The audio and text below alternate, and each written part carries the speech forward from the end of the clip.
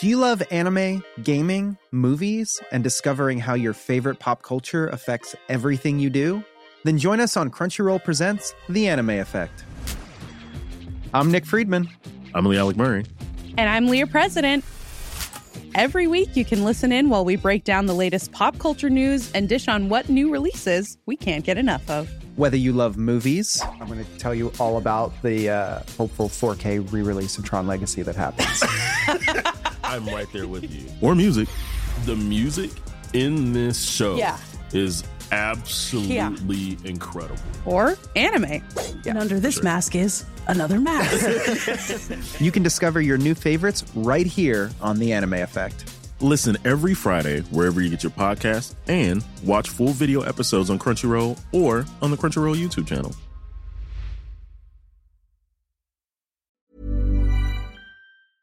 Mann, ich habe heute Nacht geträumt, wir werden 2020 Europameister. Bist du ganz sicher? Ja. Bei der Gruppe? Ja, kann alles passieren. Leichter geht's doch gar nicht. Oder? Ist ja Wahnsinn. Ja, ist eine gute Auslosung. Die Endspiele sind vorweggenommen, insofern, ja, eigentlich kann nichts passieren. Das wird ein Genuss. Manni und Hansi, der Fußball-Podcast mit den untrainierten Legenden. Mit Krombacher. Hallo, hier ist Hansi Müller, die untrainierte Legende. Moin Moin, mein Name ist Manni Kals, eine untrainierte Legende aus Hamburg. Manni, was natürlich auf jeden Fall ein Vorteil sein wird, nicht nur die 3 Heimspiele von unseren Jungs mit 3-mal München, sondern auch die Tatsache, dass die 2 Granaten Portugal, Frankreich am Schluss dann auch noch gegeneinander spielen am 3. Spieltag. Und Deutschland da praktisch den vermeintlich leichtesten Gegner hat. Also die nehmen sich die Punkte und du kannst mit dem Sieg dann als Erster oder Zweiter dann durchrutschen. Also das sehe ich auf jeden Fall als Vorteil. Wie siehst du das? Ja, das sehe ich ähnlich. Die anderen müssen reisen. Insofern haben wir auch einen kleinen Heimvorteil. Und klar, die Auslosung war natürlich ein Hammer. Frankreich, den Weltmeister und Europameister in der Gruppe. Das hat es, glaube ich, auch noch nie gegeben. Aber, und, klar, im ersten Mal waren einige wahrscheinlich geschockt, aber ich sehe das nicht so dramatisch. Ja gut, Frankreich ist Weltmeister, die sind Weltmeister geworden, die haben da eine erfahrene Mannschaft. Einen Titel zu verteidigen ist immer schwerer als einen Titel zu gewinnen, ja. Und da sind die Franzosen, auch die Portugiesen unter Druck, die müssen den Titel verteidigen. Also ich sehe da keinen Vorteil für die deutsche Mannschaft. Ja, ich meine, Frankreich ist ein Kaliber, die sind in der Weltrangliste gerade Nummer 2, Portugal ist 7 und Deutschland auf 15. Hat zwar nicht immer sehr viel zu sagen, aber allein daran siehst du schon, dass es wirklich 2 Brocken sind. Und deswegen sehe ich das auch so, wenn du 3-mal München hast du praktisch dort eine Homebase. Die Mannschaft ist in unmittelbarer Nähe im Hotel, kann sich da ideal vorbereiten und hat dann nur ein paar Meter in die Allianz Arena und die anderen müssen durch die Gegend chatten. Also das ist schon ein Riesenvorteil. Ja, es ist richtig, wie gesagt, der Heimvorteil. Und sollten wir da gegen die Franzosen gleich bestehen, dann wird eine große Euphorie aufkommen und zum Positiven ausschlagen. Also ich sehe das eigentlich ganz zuversichtlich. Ja. Und wenn was passieren soll, wenn man wirklich auch rausfliegen sollte, dann hoffe ich mit einer großen Leistung. Und gegen Portugal sehe ich auch gute Chancen. Die Mannschaft ist auch wieder 4 Jahre älter jetzt. Also das ist ein Riesenvorteil, dass der Ronaldo dann wirklich mit 35 nicht mehr der Jüngste ist. Aber das, was er gerade bei Juve spielt, das ist schon noch vom Allerfeinsten. Also da werden wir aufpassen müssen. Ja, das ist richtig, das ist erstaunlich. Der spielt ja schon relativ lange, aber er macht immer noch einen fitten Eindruck. Ja. Und für Portugal, er hat immer die wichtigsten Tore gemacht. Ja. Die ganze Mannschaft spielt für ihn, das Spiel ist auf ihn zugeschnitten und ja, er ist schon ein Riese. Es fragt mich mein Kleiner, aber der Sandro, der ist jetzt 9, kickt natürlich auch linke Bratze wie der Papa. Und er fragt immer, Papi, wer ist der Beste, der Messi oder der Ronaldo? Und ich sage dann halt immer Messi, weil der die 10 hatte oder hat und Ronaldo hat die 7. Aber ja, die sind, denke ich, Ronaldo mit der Statistik, die der hat, an Toren, ob Nationalmannschaft oder Verein, ob das damals bei Man U war oder dann Real, Juve, das sind alles Weltklasse-Leistungen, die der da bringt und es ist verwunderlich, auch mit 34 jetzt im Moment, was der noch an Fitness hat und an Geschwindigkeit. Das ist schon, auch das ist herausragend, dass man in so einem Alter noch so eine körperliche Fitness hat. Ja, ich glaube auch, dass er seriös lebt. Ja, der ist immer fit, macht einen tollen Eindruck, ganz wenige Verletzungen. Und Hut ab. Und die letzten 7, 8 Jahre waren das die beiden besten Spieler, wie du sagst, Messi und Ronaldo, muss man schon so sehen. Der VfB Stuttgart hat mal in der Champions League gespielt gegen Man United. Und da waren wir in England, war der Live dabei, mein großer Sohn. Und ich habe den gar nicht erkannt, den Ronaldo.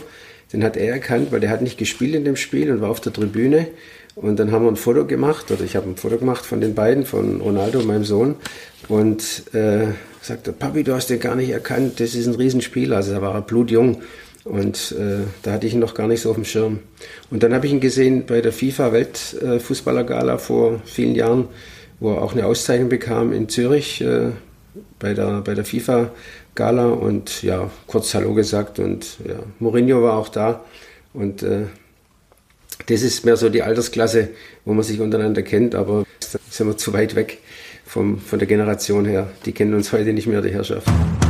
Ja, ich denke, wenn man Argentinien und Brasilien zu der EM dazu nimmt, dann ist es praktisch eine Weltmeisterschaft. Ja gut, wir hatten damals erstmal weniger Mannschaften im Topf und das kann man nicht mit heute vergleichen. Jetzt haben wir hier 24 Mannschaften, das ist irre. Und bei uns, wir hatten auch schwere Lose. Aber maximal, wir waren ja immer gesetzt, insofern war das immer ein kleiner Vorteil für die Deutsche. Wir hatten ja damals 2 Vierergruppen, da hast du 3 Gruppenspiele gemacht und warst im Endspiel.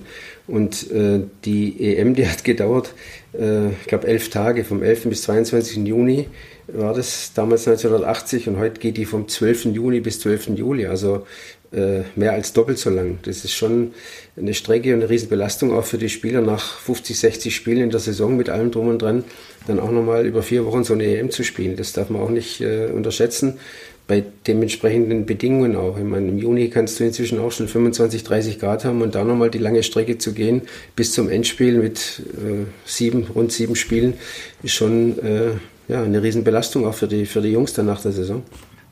Das ist auf jeden Fall eine Europameisterschaft, die voller Überraschungen auch stecken wird. Gerade vor dem Hintergrund, dass man in Städten spielt, wo man quer durch Europa reist. Normalerweise bist du in einem Land, oder wir hatten ja auch schon Europameisterschaften in 2 Ländern, wie zum Beispiel Österreich-Schweiz 2008. Da ist es überschaubar, aber jetzt mit diesen Entfernungen, das sind teilweise auch Langstreckenflüge von A nach B und das ist auch nochmal eine zusätzliche Belastung für die Mannschaft und das kann auch am Schluss dann bei Gegnern auf Augenhöhe den Ausschlag geben. Ja gut, die deutsche Mannschaft hat natürlich kurze Anreisen. Wir spielen in München, das Finale ist dann in London. Finale, Eröffnung in Rom und am 12. Juni im Finale, 12.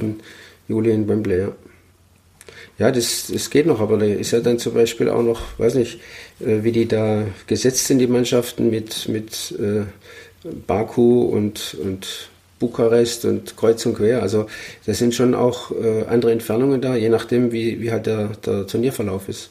Aber im Moment ist es wirklich so. Du weißt ja, beim DFB ist war früher alles super organisiert und das wird perfekt ausgearbeitet und dann wird es auch für die Deutschen zumindest keine großen Strapazen, glaube ich, geben. Das sehe ich also entspannt. Also für mich war ganz wichtig damals auch, wenn wir uns dann vorbereitet haben auf die Europameisterschaft oder Weltmeisterschaft, dass die gesagt haben, so jetzt geht noch mal ein paar Tage nach Hause, bevor wir dann in den Ort X fliegen, wo wir uns niederlassen, einfach um nochmal bei der Familie zu sein, Kopf ein bisschen frei zu kriegen und dann wieder mit dem aufgeladenen Akku ins Turnier reinzugehen. Also diese Phase war für mich immer sehr, sehr wichtig, noch ein paar Tage vorher einfach auf andere Gedanken zu kommen und dann wieder mit richtiger Lust anzugreifen. Aber wenn wir gerade nochmal von Argentinien gesprochen haben, kannst du dich erinnern, wenn wir zu Hause anrufen wollten und da gab es doch dieses Telefon mit Wählscheibe im DFB-Büro und jeder durfte alle 3 Tage mal anrufen. Ich glaube 3 oder 4 Minuten hatten wir frei. Und wenn wir 5 oder 6 Minuten gesprochen haben, haben wir noch 20 oder 30 Mark zahlen müssen, weil das Gespräch so teuer war. Ich weiß nicht, ob du dich erinnern kannst. Und da war eine Riesenschlange vorm Büro, weil wenn einer angerufen hat und zu Hause war belegt, weil die Dame des Hauses vielleicht ein Grundsatzgespräch geführt hat mit irgendjemand und es belegt war, dann sind wir gestanden und haben gewartet, bis der endlich durchgekommen ist. Also ja. Und heute machst du Wahnsinn. Laptop an oder Handy und machst FaceTime und WhatsApp-Anruf und zeigst ein Video von da, wo du gerade bist. Ja, andere Zeiten heute. Ja, Gott sei Dank. Ist alles etwas schneller und lustiger geworden.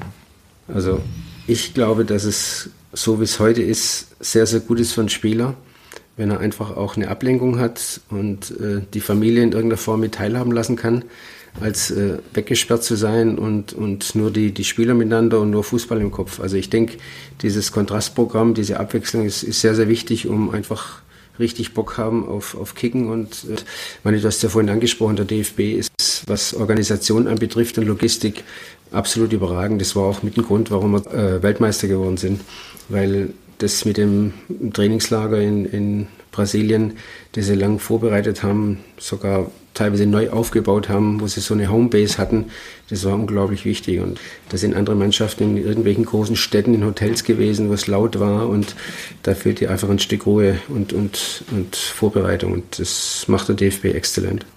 Wir waren früher in Sportschulen untergebracht, aber das ist etwas ganz anderes. Im Endeffekt sind wir Profis oder sind das Profis. Das ist der Job, den sie machen. Und natürlich ist wichtig, dass die Chemie untereinander stimmt. Ja? Das Zusammenleben muss passen, und dann sehe ich da keine Probleme.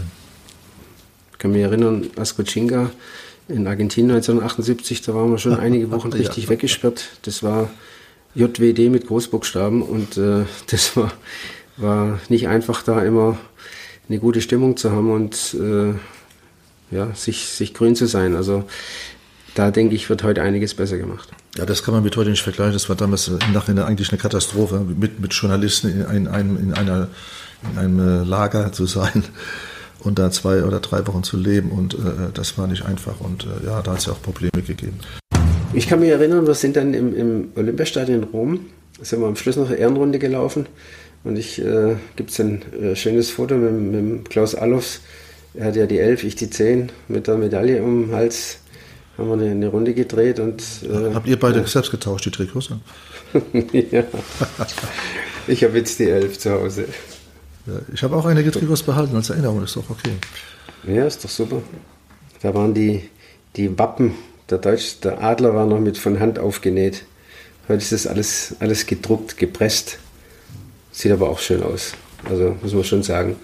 Das neue Trikot muss ich mir noch gewöhnen, aber ansonsten haben sie eigentlich immer auch vom Outfit her einen guten Eindruck gemacht, unsere Jungs. Manni, gibt es noch was in deinem Fundus? Ich glaube, ich habe das Trikot noch. Wir haben Trikots getauscht, aber sonst, damals gab es eine kleine Medaille und das war es dann auch. Und Rubisch ist mit dem Pokal durchs Stadion gelaufen, weil er 2 Tore geschossen hat, aber... Also ich glaube, bei mir schlummern im Keller in irgendeinem Schrank noch diese von Adidas, der World Cup, der Stollenschuh. Da sind, glaube ich, noch 3 Löcher drin. Ich habe die bis zur Vergasung getragen, weil ich gesagt habe, die bringen mir Glück. Und in diesen Schuhen fühle ich mich wohl, als wenn es Hausschuhe wären. Und die schlummern, glaube ich, irgendwo noch im Keller. Müsste ich direkt mal schauen. Ja, bei mir genauso. Ich musste immer nachschauen, welche Nummer auf dem Trikot ist. Und das werde ich noch machen demnächst. Und dann mal gucken, wer das war. Da muss ich aber nachgucken in den Annalen. In den Annalen. Was ich mir halt wünsche, auch für die Europameisterschaft als Offensivspieler, dass nicht so viel taktiert wird, sondern dass auch mit Risikobereitschaft, Spielfreude, Spielwitz gekickt wird und nicht überlegt wird, kann ich den Ball jetzt spielen oder nicht, sondern einfach auch drauf loskicken. Das ist das, was ich mir als Kreativspieler. Ja, das ist natürlich richtig, aber Hansi, wie du weißt, die Spiele werden da hinten gewonnen, ja, und du kannst... Klar, im Hurra-Stil wird keiner gewinnen, aber die Spiele werden hinten gewonnen. Deswegen sind die Franzosen auch letzter Weltmeister geworden über eine starke Abwehr. Und du musst erstmal hinten zu 0 spielen. Danke fürs Zuhören und schaut gerne mal bei uns auf Facebook vorbei. Manni und Hansi. Und schaut gerne mal bei uns auf Twitter vorbei. @Manni und Hansi. Schreibt uns auch gerne, was euch hier besonders gefällt, und fragt uns. Wir antworten auf jeden Fall. Und Abpfiff. Das war Manni und Hansi, der Fußball-Podcast mit den untrainierten Legenden. Präsentiert von Krombacher.